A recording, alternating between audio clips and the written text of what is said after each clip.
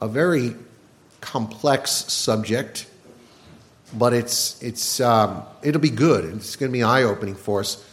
And in the same token, after the sermon, I'm going to open up for any questions that anyone may have. I don't do that often, but given the nature of today's sermon, I'm just going to tell you all, take out your pen and paper or your iPhones and take good notes today as we take a look at the passage before us, beginning in verse 11, Acts 19:11. And God was doing extraordinary miracles by the hands of Paul, so that even handkerchiefs or aprons that had touched his skin were carried away to the sick, and their diseases left them, and the evil spirits came out of them.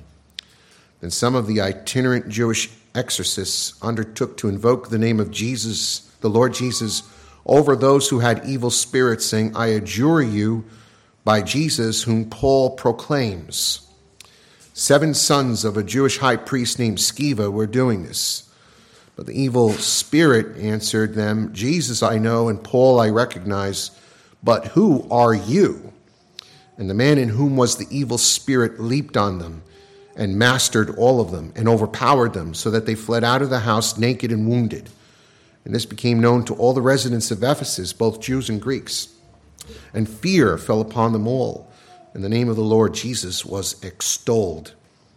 Also, many of those who were now believers came, confessing and divulging their practices. A number of those who had practiced magic arts brought their books together and burned them in the sight of all. And they counted the value of them and found it came to 50,000 pieces of silver. So the word of the Lord continued to increase and prevail mightily. Let's pray. Heavenly Father, I thank you once again for this privilege that I have to stand in your pulpit and to open your word to your people. And, oh Lord, I look to you that your Holy Spirit would come upon me, overshadow me, cleanse my mind and my heart, and use my lips as a mouthpiece for yourself. Speak to our hearts, O Lord, and instruct us in these passages on the topic of the occult and demonology. And I pray, O Lord, that we would be sensitive to understanding this subject with wisdom. In Christ's name, amen. So last week we had a great celebration for Reformation Sunday, didn't we? It was also, of course, happened to be one of those Sundays where Halloween also fell on the same day as Reformation Sunday, which it originally was. It was October 31st, All Hallows Eve.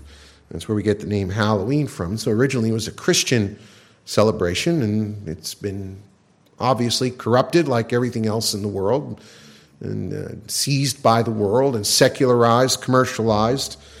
And now Halloween has become a symbol of evil and the occult and demonology and all kinds of wicked stuff. And you see people decorate their houses with skulls and crossbones, and horror movie marathons are on TV. And for actually witches and people who practice witchcraft, which still exists, there's a religion of Wicca that exists, and I'll talk about that in a moment in America. It's one of their high holy days. They actually hold seances and have parades and have great celebrations. In fact, if you go down to New York City on Halloween, the LGBT parade takes place right in Christopher Street down in Greenwich Village, and it's a big event for the LGBT community as well. So clearly Halloween has taken a much different meaning than it originally did. But one of the things that brings the concern out is that this topic of the occult and evil and magic. I want to address this today because magic and the occult have been around as long as the Bible's been around.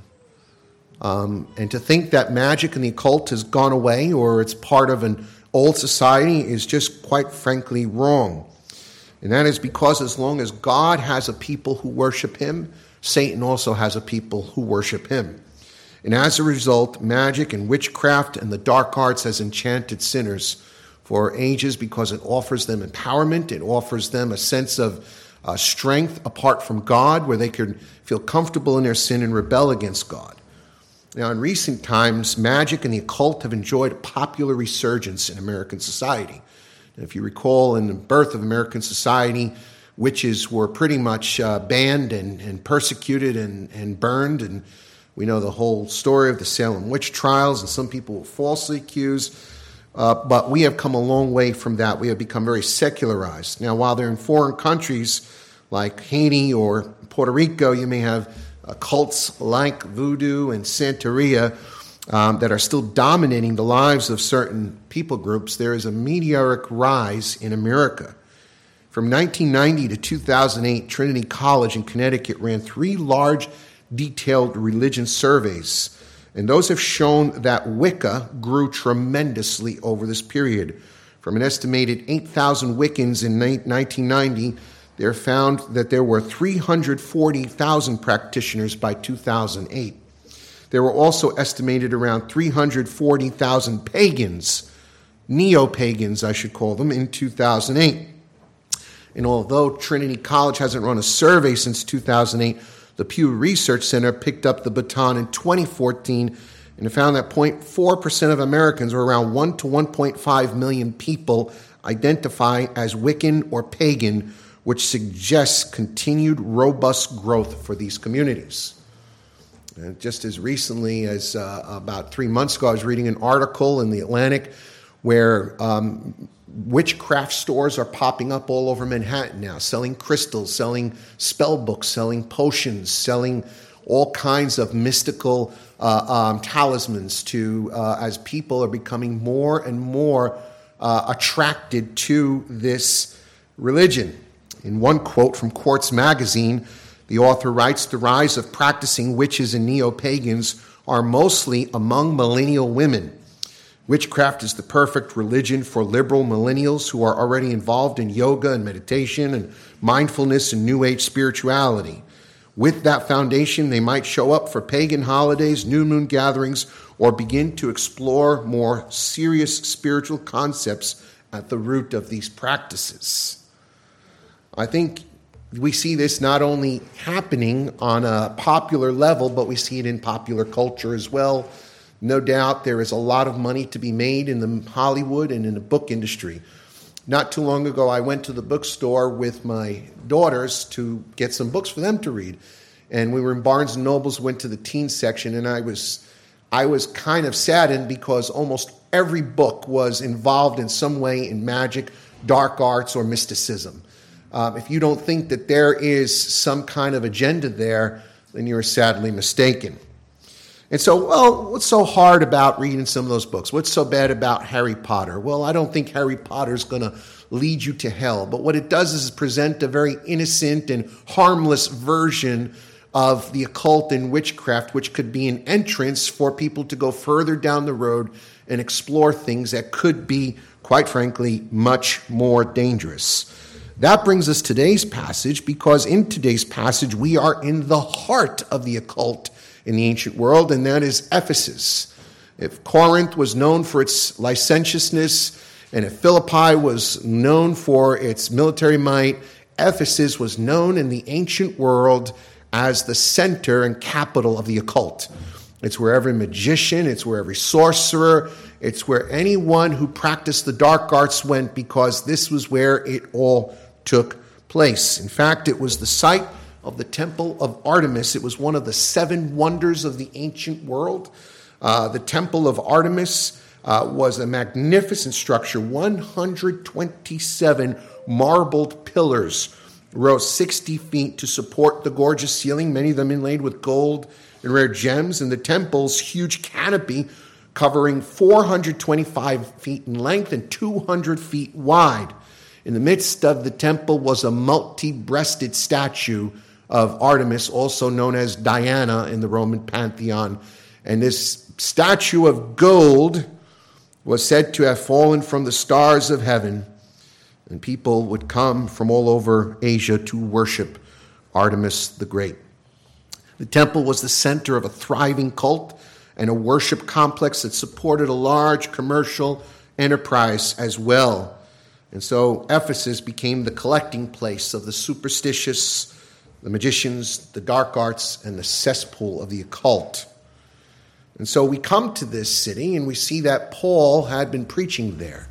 God had given him great power. God had given him success. He sets up shop by renting a public lecture hall. Far from running from the city, he stays there and he commits himself to preaching. He's making tents in the morning, preaching in the afternoon, preaching on the Lord's Day, and he continues to do the work of ministry. And the gospel is being spread. People from all over Asia hearing. Now, what I think is very interesting here is that a lot of people were being converted and a lot of people became Christians, but a lot of people were still holding on to some of the dark arts.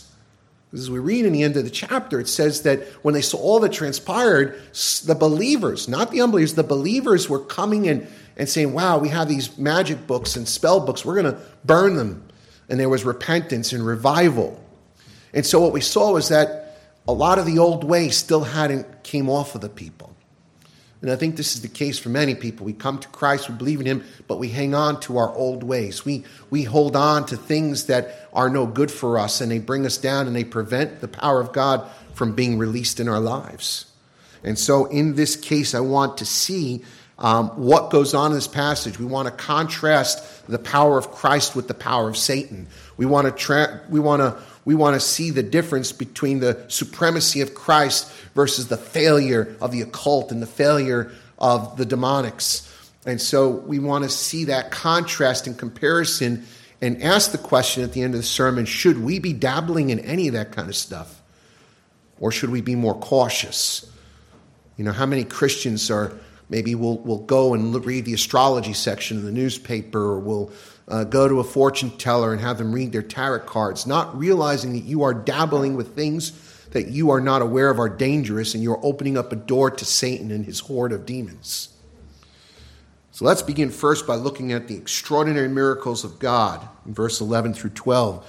And God was doing extraordinary miracles by the hands of Paul, Luke tells us. So even his handkerchiefs and aprons that had touched his skin were carried away to the sick, and their diseases left them, and evil spirits came out of them. So immediately, one of the first things we see is Luke opens up this section by emphasizing the supremacy of Christ.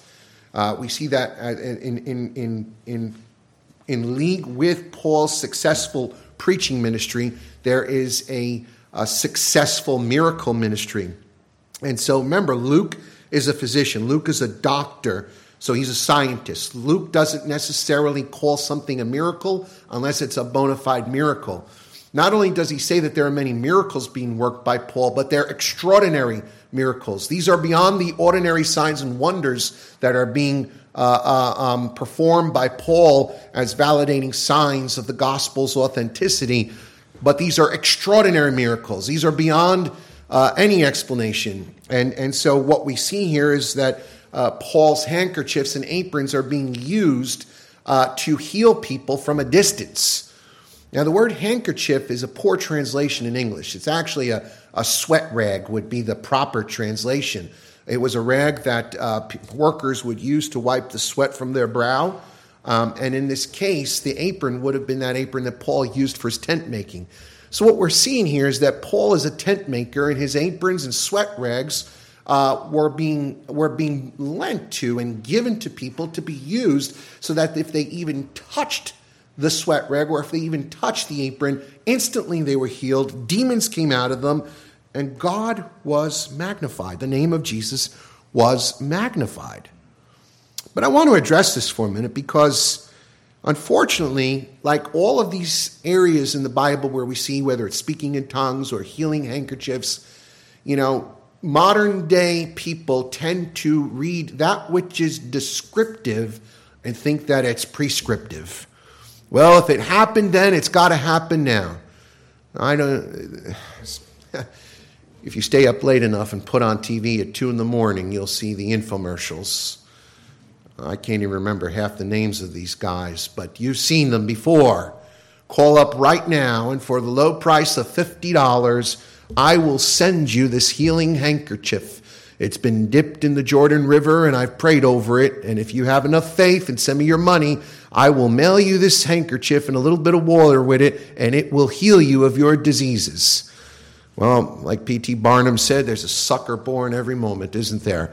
And there's enough suckers to buy those healing handkerchiefs. But I could tell you there's nothing healing about those handkerchiefs. Those are hucksters and those are charlatans. Those are the servants of Satan. And they're deceiving people and taking their money. Paul never took a dime or a penny from anyone. Paul did this of his goodwill and for the sake of the gospel. See, we have to remember something, that these signs and miracles are not prescriptive of the church's practice throughout history. These are extraordinary miracles in extraordinary times. These is not the ordinary way in which God works. Particularly, these were the signs of an apostle, an office that terminated 2,000 years ago. In 2 Corinthians 12:12, Paul says, the signs of a true apostle were performed among you with utmost patience, with signs and wonders and mighty works. They are the signs of a true apostle. The authentication of the office of apostle was that they alone had the ability to perform great signs and wonders as verifying that they were indeed apostles of Jesus Christ and that their message was directly from God. They were not making up stories, but they were God's ambassadors, God's messengers, God's spokesmen. And so God granted them this miracle performing ministry for the sake of the gospel, for the sake of the truth of God's word. These healers on TV are phonies, they're fakes, they're frauds, and we ought not to ever pay into any of that. See, unlike these dishonest televangelists, Paul was an honest man. Paul was a tent maker by trade. He wasn't seeking to make money off religion. Paul worked, and the sweat of his own brow was on that rag. And I think that one author points out something very important here, is that this was a sign and symbol of Paul's ministry and his humility. Now listen to this one quote. The hankies and aprons were symbols God chose to employ in order to underscore the characteristic of the apostle, which made him a channel of the power of God. In the same way, Moses' rod was a symbol. There was nothing magic about the rod itself. It was a symbol of Moses, which God honored. So these sweatbands and trade aprons were symbols of the honest, dignified humility of heart, the servant character which manifested and released the power of God. End quote. And so these were symbols. These were symbols of Paul, a humble servant of God. This wasn't no mighty golden rod. It was a sweatband and an apron showing the hard work of a man who cared about the gospel and cared about people. On the other hand, there's some liberal critics who totally dismiss these texts as unbelievable. Well, that couldn't have been possible. This must have been added or imagined. But again, as I said, Luke is a physician. Luke is a scientist, and he's an accurate historian. Luke is not going to record anything here that is not true. Furthermore, we come into the exorcisms. And these handkerchiefs were not only used to bring healing to people, but also to exorcise demons out of many. Now, in a city that's so obsessed with the occult, no doubt there are going to be many demon-possessed people in this town. Now, demon possession and sickness seem to go hand in hand a lot in the New Covenant, in the New Testament. In the Lord's public ministry, many times he casts out demons and sicknesses were involved. When the woman with the issue of blood for 18 years was healed, she touched the hem of Jesus' garment. He says now she's been loosed. She's been in bondage to Satan for 18 years. Now, this doesn't mean that every time you're sick, there's some demonic activity. But it does mean that when there's demonic activity, sickness is usually hand in hand. All right, let me kind of make that clear. There's times when people are sick and there's no demonic activity, and there's a pure healing. But there's other times when both sickness and demonization go hand in hand. And we don't quite understand how that works, but it does happen at times. And so now with this said, now that we see the authentication and the supremacy of Christ in the working of these signs and wonders, we see the contrast of that. The contrast is false teachers, false exorcists, and false signs and wonders. And how it actually led to a very horrifying example that God made of these Jewish exorcists who thought they were pretty clever. And so we read about Sceva's 7 sons. The text says he was a high priest. Clearly he was not the high priest of Jerusalem, but these were probably a group of, it tells us, itinerant Jewish exorcists that kind of went off on their own. Now, Jewish exorcists were not that common in the first century. However, they were around, and they made quite a pretty penny with their trade. They claimed to have special knowledge on how to pronounce the secret name of God. Right? We debate Yahweh, Jehovah. No one really ever knew the correct pronunciation of the name of God because it was never spelled out correctly. We have just the consonants, the tetragrammaton. They claimed to have a special knowledge and therefore power over the satanic realm. And they would charge quite a bit of money. So these Jewish exorcists, seeing the power of God through Paul and through the preaching of Jesus, look at it and say, okay, well, here's something, a new magical incantation. If we just invoke the name of Jesus and invoke the name of Paul, well, clearly we'll have a successful business and we'll continue to ply our trade. They were fascinated by what was going on, and so they looked to capitalize on it, and the Lord would make an unforgettable example. And let's read here. It says, these 7 sons of Jewish high priest named Sceva were doing this, but the evil spirit answered them, Jesus I know, and Paul I recognize, but who are you? And the man in whom was the evil spirit leaped on them and mastered them all and overpowered them, and they fled out of the house naked and wounded. That's pretty serious.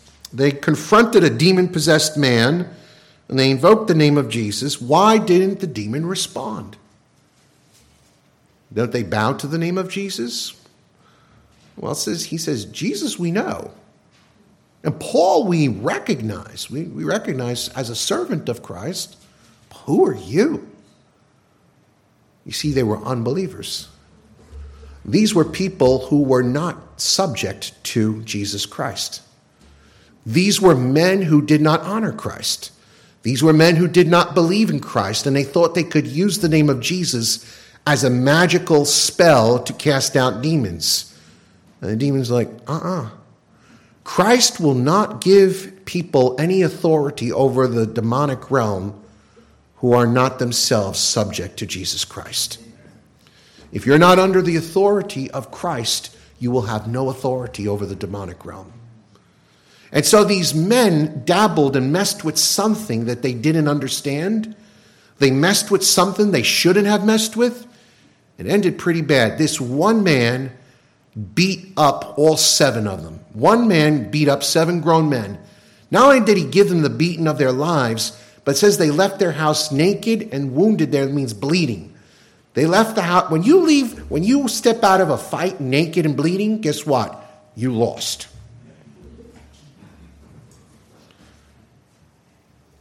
That was pretty serious and frightening, to say the least. The demon was not expelled, but overpowered them. So what does this teach us? It teaches us a few things. Number 1, demons are not fictional creatures. Demons are real.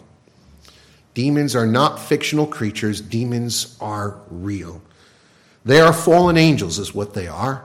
They were created by God originally as angels to worship him. At one time, Satan himself was an angel. He was one of the archangels of heaven.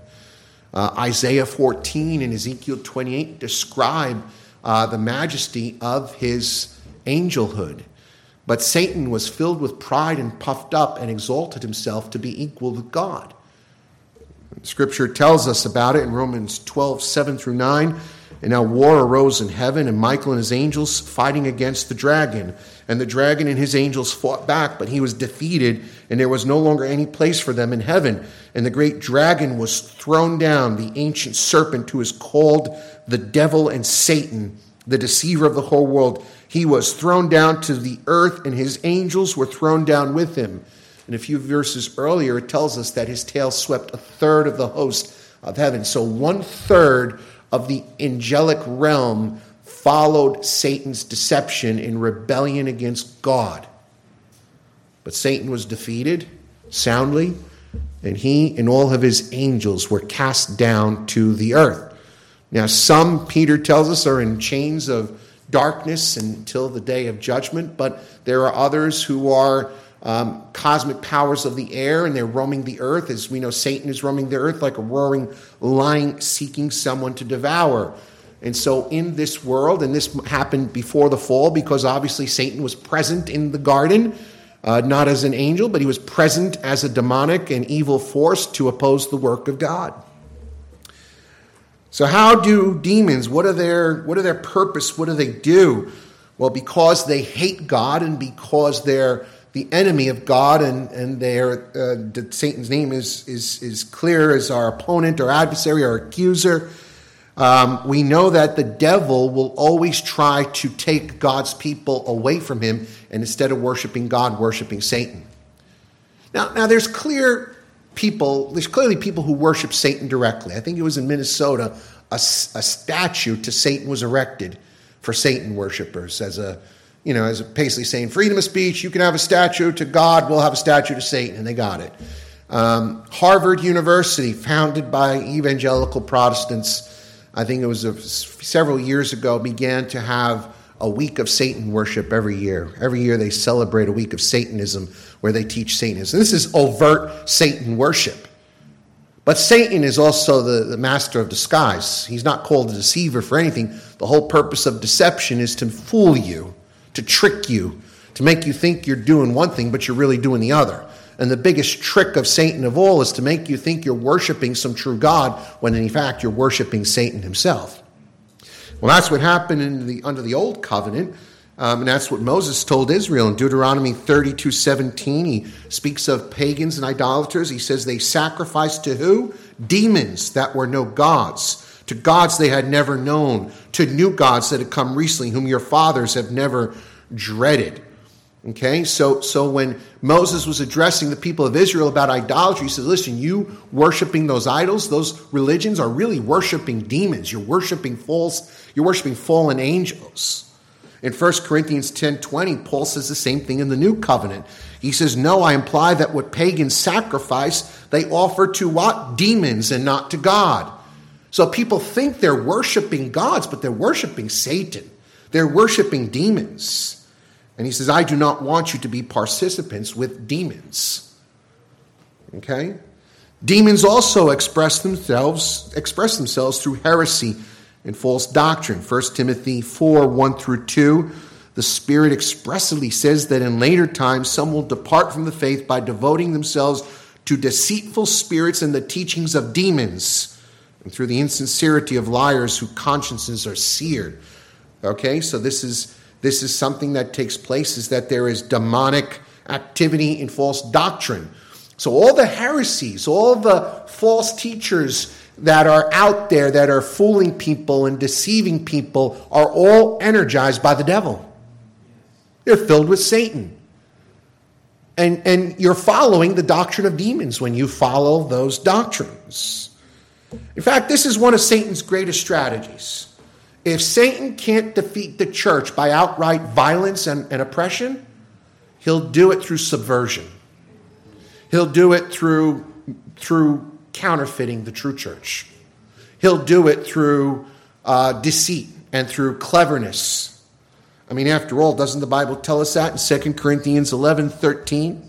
When Paul speaks of false apostles, he says, for such men are false apostles, deceitful workmen, disguising themselves as apostles of Christ.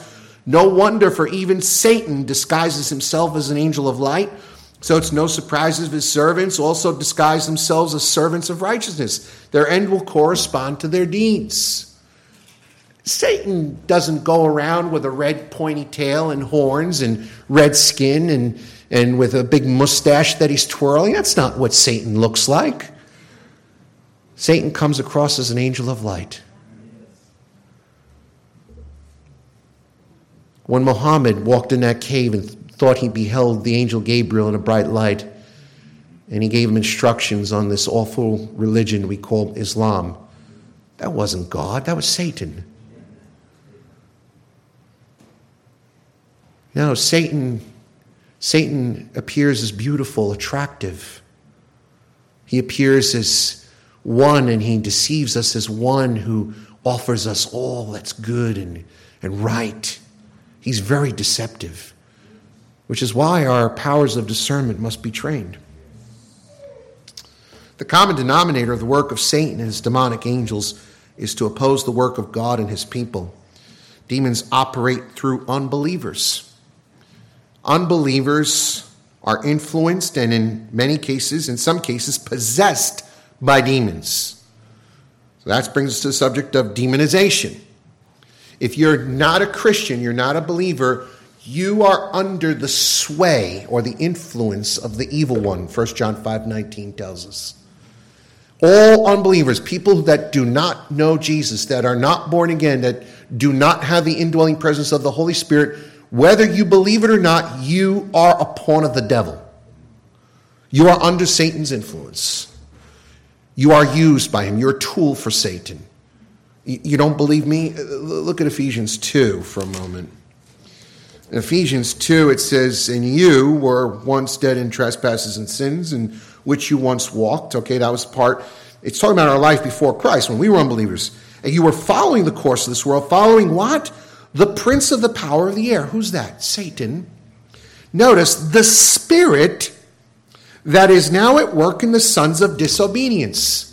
That working means energizing. It means Satan, the spirit of the devil, is energizing and working in the lives of unbelievers. And so if you're an empty vessel, you're a vessel for Satan. And so Satan will use violence and oppression. He'll use subversion and tactics. And you'll see it. Demonic activity is very obvious. Demonic activity hates God. Demons hate God. They hate the truth. And they will resist. They will fight. And you'll recognize demonic activity in other people around you. When you talk about God or pray about God or try to pray with them or talk to them about God, they'll erupt in anger. They'll curse. They'll blaspheme. They'll drop F-bombs with the name of God. Why? Because it's the demon in them. It's Satan.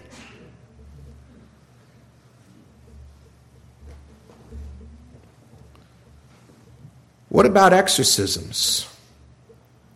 Unfortunately, the church has garnered a bad reputation recently for many false exorcisms where people are injured or hurt, or there's sensationalism, making movies and whatnot. But there's never been a time like recent days where there's such a rise of demonic activity. So we have to ask ourselves some question. How do we know someone is demon-possessed? What are some signs? How do we distinguish between demon possession and mental illness? How do we distinguish between demon possession and just outright sinfulness? Well, for one thing, someone who's demon-possessed is going to show signs of superhuman strength. When these 7 sons of Sceva went to exorcise this man, one man beat the daylights out of 7 grown men and sent them out naked and bleeding. That's not, unless you're Bruce Lee, that just doesn't happen, okay? Unless you are someone who's extraordinarily agile in martial arts, that's not going to happen. It says he overpowered them. He mastered them. This was somebody with superhuman strength. He was energized by the devil. So that's one of the telltale signs of someone is that they have superhuman strength. This was also the case of the demoniac in Mark chapter 5. When Jesus had stepped out of the boat, it tells us in Mark 5:2, immediately there met him out of the tombs a man with an unclean spirit, and he lived among the tombs, and no one could bind him anymore, not even with a chain. For he had often been bound with shackles and chains, but he wrenched the chains apart, and he broke the shackles in pieces, and no one had the strength to subdue him. Okay, so one of the first signs we look for in someone who's demonized is superhuman strength, and also a self-destructive behavior. Self-destructive behavior. When someone has a demon, the demon's goal is to destroy the image of God in that person, to ruin that person's life through self-harm. Whether the demoniac in Mark 5 was cutting himself and trying to kill himself. He would bang his head against the wall. It could be behaviors. I have often seen people who are addicted to drugs and alcohol. You have to consider how much demonization is involved there, where it's so self-destructive that people ruin their lives. In Mark chapter 9, verse 17 through 18, we see an example of this. when a man brought his son before the Lord. He says, for he has a spirit that makes him mute, and whenever it seizes him, it throws him down, and he foams and grinds his teeth and becomes rigid. So there's some very unusual behavior. This could be confused for epilepsy, but clearly these are spiritual attacks. These are seizures on the human body that are attributed to demonic influence.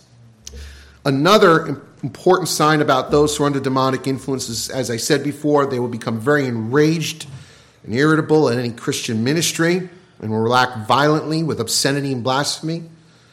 But last but not least is that someone who is demonized lose their identity. They don't know who they are anymore. The identity of the demon takes over. Remember in Mark 5:9, going back to the demoniac there, Jesus asked him, what's your name? He replied, my name is Legion, for we are many. One way is you can know if someone's demonized, say, what's your name? If the person can't answer what their name is, or they give another name, then you know something's wrong. Do demonizations still happen? Absolutely. I've seen them. And it's pretty frightening. So what do you do when you encounter someone who's demonized? What should we do? Well, it depends on the situation. For one thing, I want to let you know, if you are a born-again believer and if you're a spirit-filled Christian and you're submissive to the authority of Christ, you have nothing to fear, for Christ has given you power over the evil one. You do not need to call the Church of Rome to ask for an exorcist to come and sprinkle holy water on someone. What did Luther say? One little word shall fell him. In Luke 10:17, when the Lord gave the disciples, sent the 70 disciples out to preach the gospel, as they returned, boasting about how even the demons obeyed them. The demons are subject to us in your name, because Jesus gave them power over them. Verse 19. Throughout Acts, we have examples of exorcisms, not just from Paul, but Peter and Philip. And Paul himself tells us that we have this power as well. In 2 Corinthians 10:3-4, it says, for though we walk in the flesh, we're not waging war according to the flesh. For the weapons of our warfare are not of the flesh, but have divine power to destroy strongholds. We have the power to destroy strongholds. That's talking about demonic activity in someone's life. Ephesians 6:12, we do not wrestle against flesh and blood, writing to the Ephesians, but against what? Rulers and authorities and cosmic powers over this present darkness, against the spiritual forces of evil in heavenly places. We got to recognize that demonic activity is more common than you think. You're surrounded by unbelievers, you're going to see more demonic activity. It's in false religion, it's in false gospels. It's in the world. It's prevalent all around you. And sometimes it expresses itself more than others. And so therefore, we ought to be all the more careful we don't go running to the occult in areas where we just open the door wide open for more of it in our lives. Let me give you a few important points to remember. Number one, our authority over Satan depends on our submission to the authority of Christ. These 7 sons of Sceva were not recognized because they didn't recognize the authority of Jesus in their lives. They were tampering with something they shouldn't have. Now, I'm going to warn you, if you're not a Christian, be very careful. But even if you are a Christian and you're living outside of God's will and you're not in submission to God's will, you ought not really to be confronting demonic activity. You may be opening yourself up to danger yourself. Christ is not going to give you authority over darkness if you yourself are in darkness. Peter spoke of false teachers who tampered with such matters in 2 Peter 2:10-11. Bold and willful, they do not tremble as they blaspheme the glorious ones, whereas angels, though greater in might and power, do not pronounce a blasphemous judgment against them before the Lord. This is speaking of false teachers tampering with things they don't know. Secondly, any authority we do derive over demonic activity is because of Christ and his name. The demons bow to the name of Jesus. They're frightened of the name of Jesus. They flee at the name of Jesus. And it's because of the name of Christ and because of his work on the cross, that Satan and his host are subject to the church.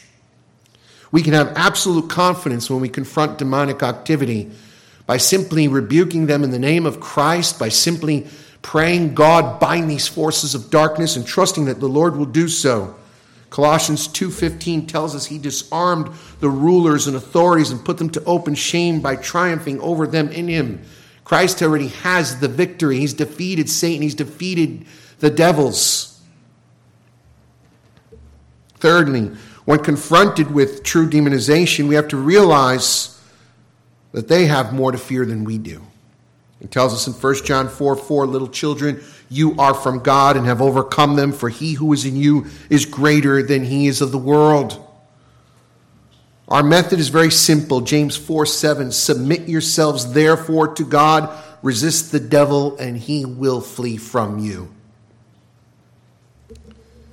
And finally, in extreme cases, going back to Mark 9, the demonized boy could not be healed by the apostles. The apostles said, Lord, why couldn't we cast out the demon? He says, this kind only comes out with fasting and prayer.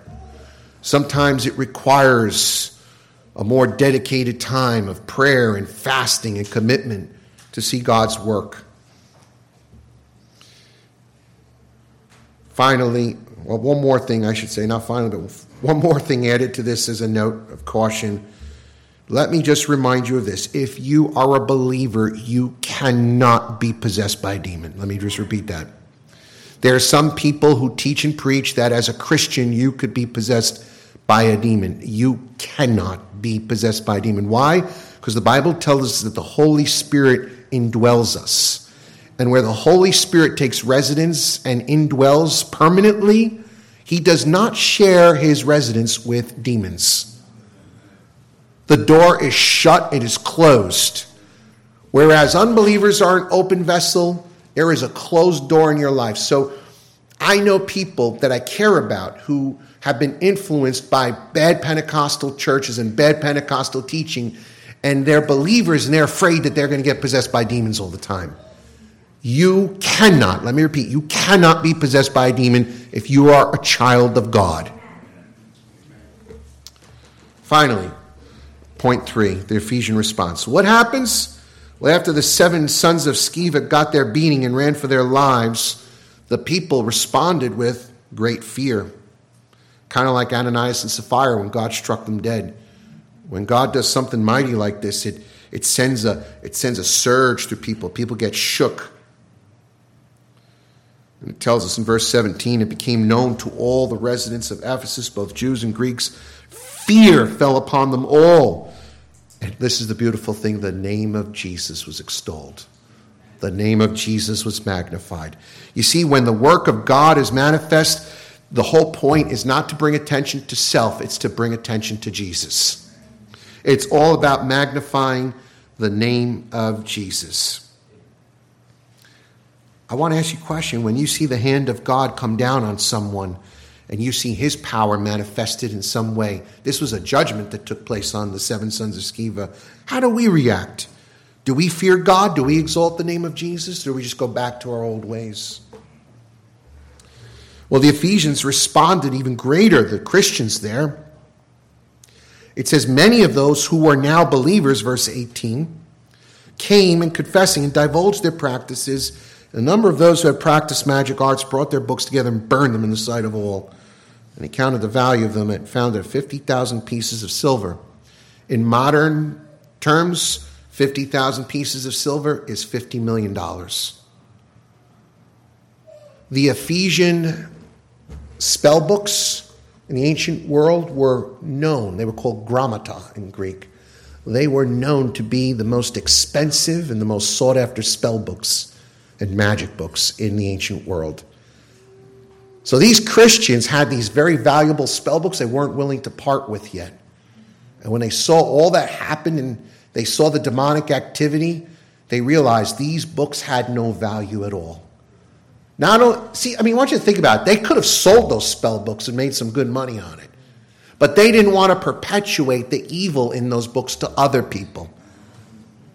And so they were willing to sacrifice and give up something of great monetary value to demonstrate what I call true repentance.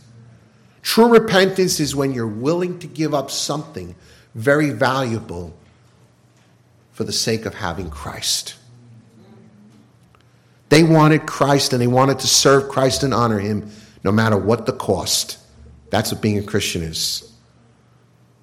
What good is it if you gain the whole world but lose your soul? And so these believers came together like the old tent revivals. And we saw this back in the 19th century tent revivals. People come and burn all their secular things that held them back. Imagine if we did that today. What could we burn? Well, you know what we could do is ask the Lord to burn out any of the things in our life that are unpleasing to him. We won't see the power of God unleashed because it's exactly what happened until we do so, till there's true repentance. It says in verse 20, so the word of the Lord continued to increase and prevail mightily. When God's people repent, when God's people forsake the things in their lives that are holding them back from what they could be, God's work is hindered. God's work will be unhindered and released when his people repent and turn from the things holding them back. I don't know what's holding you back this morning. I have an idea of some of the things holding me back. But if we would just repent and let go of it all, we'd see God's power in our lives. We'd see prayers answered. We'd see the church filled. We'd see things happening. We'd see the majesty and supremacy of Christ and extraordinary things. We fail to see because we hold on to that which is not valuable. Let me conclude by saying this. There's a warning in all of this. The bigger picture here is obviously the supremacy and glory of Christ and magnifying his name. But I want you to think about and be warned about magic, the dark arts, and mysticism. Turn with me in your Bibles to Deuteronomy 18. When God had sent his people to Canaan, God was very concerned that his people would learn the ways of the Canaanites. And the ways of the Canaanites, remember, they were influenced by Satan and demons. And so God was very careful to warn his people, don't get entangled with these things.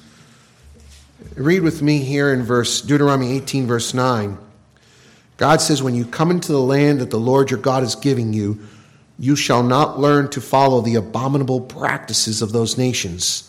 There shall not be found among you anyone who burns his son or daughter in an offering, anyone who practices divination or tells fortunes or interprets omens, or a sorcerer or a charmer or a medium or a necromancer or one who inquires of the dead. Whoever does these things is an abomination to the Lord. And because of these abominations, the Lord your God is driving them out before you. You shall be blameless before the Lord your God. For these nations which you are about to dispossess listen to fortune tellers and diviners. But as for you, the Lord your God has not allowed you to do this. I am warning each and every one of you. Don't listen to those kind of people. Don't go to diviners. Don't go to fortune tellers. Don't have tarot cards read. Don't try to go to dream interpreters. Don't try to read too much into stuff. It's not of God. The devil is crafty and clever, and he could fool people. Let me tell you something. If a statue of Mary that people flock to and worship and turn their idolatry away from Christ to Mary brings about a couple of healings, who's glorified? Christ? No. Satan has taken everybody's attention away from Christ and put it on the devil. Well, I shouldn't say on the devil, but on an idol. And we have to see through the veneer and the deception of it all. Let's pray. Heavenly Father, thank you for this time. I thank you for your word. Lord, before we close, oh Lord, if there's any questions that rest on anyone's heart, may it be so. In Jesus' name, amen. Before we close in a song, I did want to open this up. I don't do this often. We have a microphone, but if anyone has any questions regarding the sermon you just heard, please feel free to raise your hand. I know it's a topic that is not discussed often, so I wanted to give opportunity for anyone who would like to ask a question. Anyone? Brother Anthony. Earlier you mentioned about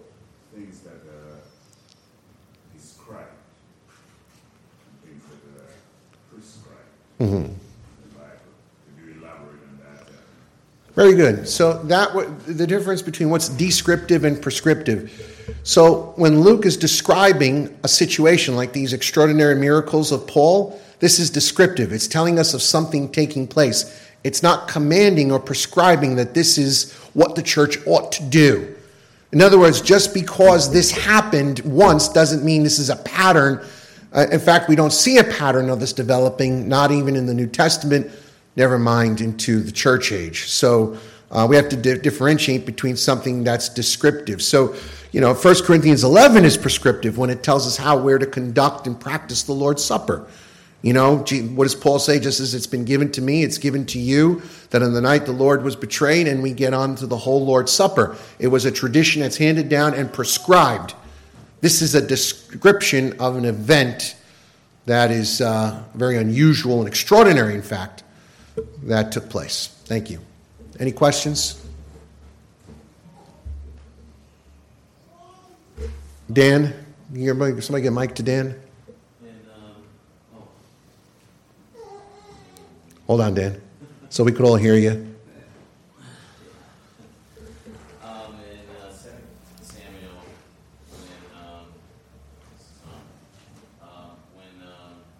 when the witch of Endor raises Samuel back from the dead. Yeah.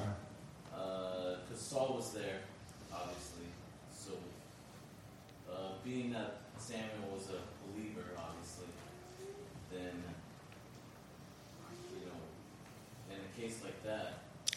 So yeah, that's a very difficult passage, right? Yeah. So that's for those who didn't hear, Dan is referring to the part in the Old Testament where Saul, right before the day he dies, consults with a witch, which is forbidden by the law. And he's already broken every commandment there is, and he consults with the witch of Endor about how the battle is going to go the next day, and the witch supposedly brings back Samuel from the dead. His ghost appears and warns Saul of his impending death. Well, there's two approaches to that.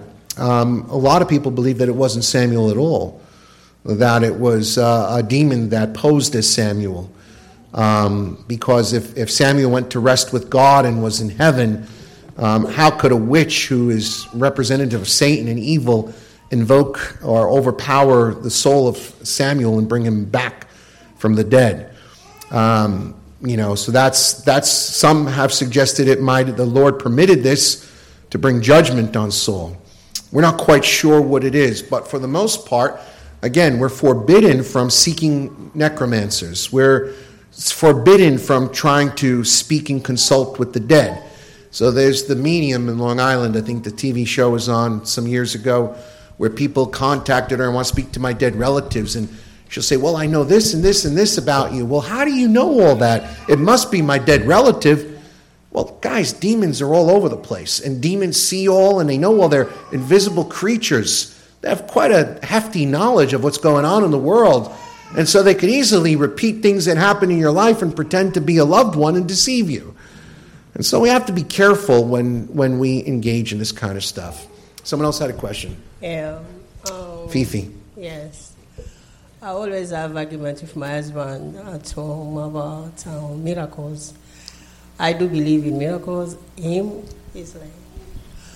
So I always said, the Bible says Jesus is the same yesterday, today, and forever. Uh-huh. If he uses Paul to do miracles, it means he can still use, men of God also to do miracles. So, as a Christian nowadays, can we still believe in miracles? It's a good question, right? So the word miracle actually never appears in the Bible. It's the word signs and wonders often appears. So, throughout redemption history, there are periods of time where God enables his servants to perform great signs and wonders. Usually these posts throughout redemption history are times when God is bringing special revelation. And so those agents of revelation, like for instance Moses performed great signs and wonders and miracles. He's an agent of revelation bringing the law to Israel. All right? And then, of course, you see again with Elijah. He, again, great signs and wonders and miracles to validate and authenticate the prophetic ministry as he begins the school of the prophets. Thus saith the Lord. And then, of course, the time of Christ, which is the ultimate revelation, right? In the past times, God has spoken to us in diverse ways through our fathers and the prophets, but in these last days, he's spoken to us through his Son, Jesus Christ. And so the signs and wonders are signs. The word sign means pointing to something other than itself, to validate and authenticate the agent of revelation, thus validating God's word and communication. Now, these miracles or these signs and wonders, such as raising people from the dead or healing someone born with congenital blindness, things that of this nature are very rare and extraordinary and happen during these periods of history. There is subsidiary manifestation of miracles in modern times? Yes, but not in the way that we've seen it during periods of revelation when God is revealing his word to his people, but rather we see it in cases where God's people come together and they pray and they seek the Lord and they pray for a person, and when God hears those prayers, he's the healer. He answers us. And through the stripes and wounds of Christ, we are healed, and we see the healing work of God. I've seen people who had cancer diagnoses, and through God's prayer and mediation, that diagnosis disappeared.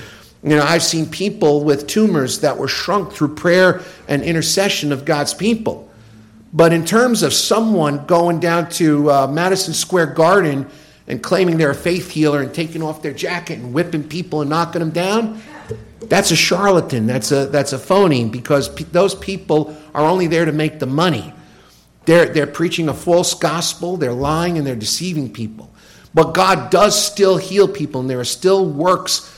I wouldn't call them miracles in the narrow sense, but in a broad sense, yes, they're works of God. God still brings healing and touches people's lives. Are we going to see the Red Sea parted? No. Are we going to see someone raised from the dead? I mean, people claim these things. I'll give you an example. Some years ago, there was a man I met up in Valhalla doing evangelism, and he claimed to me that he was in a wheelchair, and that some faith healer touched him, and he was crippled his whole life. And I said, "Wow, it's amazing." I said, "I'd love to get together with you. I says, maybe you could come to my church. I'd love to see your medical history and show me all that happened. I'd love to see, your records, your X-rays, and so we could present." I never returned my phone calls. We have to be discerning. People could say anything they want. The greatest miracle of all is when God takes a sinner hardened in his heart, darkened in his mind, fast bound into hell, and gives them a new heart, and they turn to Christ and they repent. That's the greatest miracle of all. Ben had a question? Yeah, I was just reminded of Deuteronomy 13, where it says, "If a prophet or a dreamer of dreams arises among you and gives you a sign or a wonder, and the sign or wonder that he tells you comes to pass, and if he says, 'Let us go after other gods which you have not known, and let us serve them,' you shall not listen to the words of that prophet or that dreamer of dreams. For the Lord your God is testing you to know whether you love the Lord your God with all your heart and with all your soul." So, even if these people are not charlatans and they do perform some sort of sign or wonder, if you examine their theology and it's whack, it's not. If they're not preaching the gospel, then well, that's cool, but so what? You heal people, but they're still going to hell. So you're just making their descent to hell more comfortable. So it's like we have to give these things not materially, but spiritually. Like, are their souls healed, or are there just physical ailments healed? Well, I'm of the persuasion, Ben, that there are no real healings apart from God. I don't believe Satan could heal. Satan is here to steal, kill, and destroy. But what I do believe is in false signs and wonders. So, Satan is not Satan cannot perform true signs and wonders because he is a counterfeit, and he's limited. And so what a counterfeit does is make something seem like it's real, but it's not. It's not authentic. And so the miracles are really nothing but magic tricks and parlor tricks The magicians in Pharaoh's court were able to replicate what when Moses threw his rod down and it turned into a serpent. But they were not able to do what Moses' rod was able to do. The serpent ate the other serpents. They were able to replicate turning water into blood, but the whole Nile River turned to blood. It was overwhelming to them. A lot of these guys are magicians. Magicians are good at illusion. They're good at fooling you. A slip of the hand, a twinkle of the eye. Magicians make you think they have powers. They don't. Houdini was an illusionist. And so are these other people. They're hucksters and illusionists. And they deceive people. Look with me in 2 Corinthians chapter. And by the way, I come from a Pentecostal background. I've seen it. There's a lot of power over the mind.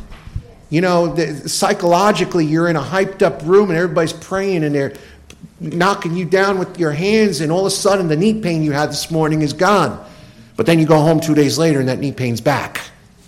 It's not a bona fide miracle. Look with me in 2 Thessalonians chapter 2. And this is what we have to be careful of. It says in verse 8, "And the lawless one will be revealed, whom the Lord Jesus will kill with the breath of his mouth, and bring to nothing the appearance of his coming. The coming of the lawless one is by the activity of Satan, with all power and false signs and wonders, and with all wicked deception for those who are perishing, because they refuse to love the truth and be saved. Therefore God sends them a strong delusion, so that they may believe what is false, in order that all may be condemned who did not believe the truth, but had pleasure in unrighteousness." They're false signs and wonders. They're delusions. But people resist the truth. They love falsehood and they hate God. So people will believe whatever they want to believe as long as it's not the truth of the gospel. Any more questions? We have time for one more. Tony has a good question. Tony. What about those who are transgender or LGBTQ who have lost their identity? Do you think they're possessed or? I wouldn't say that. Okay. I'd say they're. I think there's confusion there. There's obviously there's godlessness at the core of it. There's no belief in God who assigns gender. That biologically your gender is what it is when you're born. I think that these are people who don't believe in God and don't believe there's a God who created them and has authority over them. And I think that they've just sucked into the modern age and the postmodern age, I should say, where you could be anything you want to be. Truth is not truth, and truth is relevant. And if I choose to be a boy, I'll be a boy. If I choose to be a girl, I'll change my mind. It's all up to me, because the existential crisis is that reality expresses from within, not from without. So it's really more of just a crisis of faith and a crisis of understanding reality. And so this is what happens when you have a society that turns its back on God. You have absolute confusion and baseless minds, right? Romans 1:28 tells us that, right? God gives them over to debased minds. People can't think clearly no more. Right is wrong, wrong is right, nothing makes sense. When God's out of the equation, anything goes. It doesn't have to make sense. That's the whole point. It's nonsensical, because if you live in a world without God, then it is nonsense. So I don't think it's demon possession as much as it is just the confusion of living in a world where you have such secularism and atheism predominating over people's thoughts. All right, thank you. One more and then we'll close. One more. Is that it? Anyone else? I said one more, but this is truly the last one. The Word of God clearly says even the elect are going to be deceived. And like you talked about false signs and wonders. How can we distinguish so we won't be deceived? Or it's God's sovereignty that the deceived will be deceived? Well, it says in Matthew 24, if it were possible in the last days that even the elect would be deceived. But it's not possible. It's not possible. If you're a child of God, you will not be deceived. The Holy Spirit will give you discernment and wisdom and understanding. You, as a believer, you might be a little confused for a moment, but at the end of the day, you'll be able to distinguish between a true spirit and an evil spirit. I know that. I mean, when I first got saved, I went to a charismatic church where people were acting really wacky, and they were claiming it was the Spirit of God, and I said, no, that's not the Spirit of God. I went home and I knew that people were filled with demons. I had enough sense, and even as a young believer with no knowledge of the Bible, the Spirit gave me enough discernment. I could tell if someone's running around their house with a face beat red and they're foaming at the mouth, that's not the Spirit of God. Look at me in 1 Thessalonians chapter 5.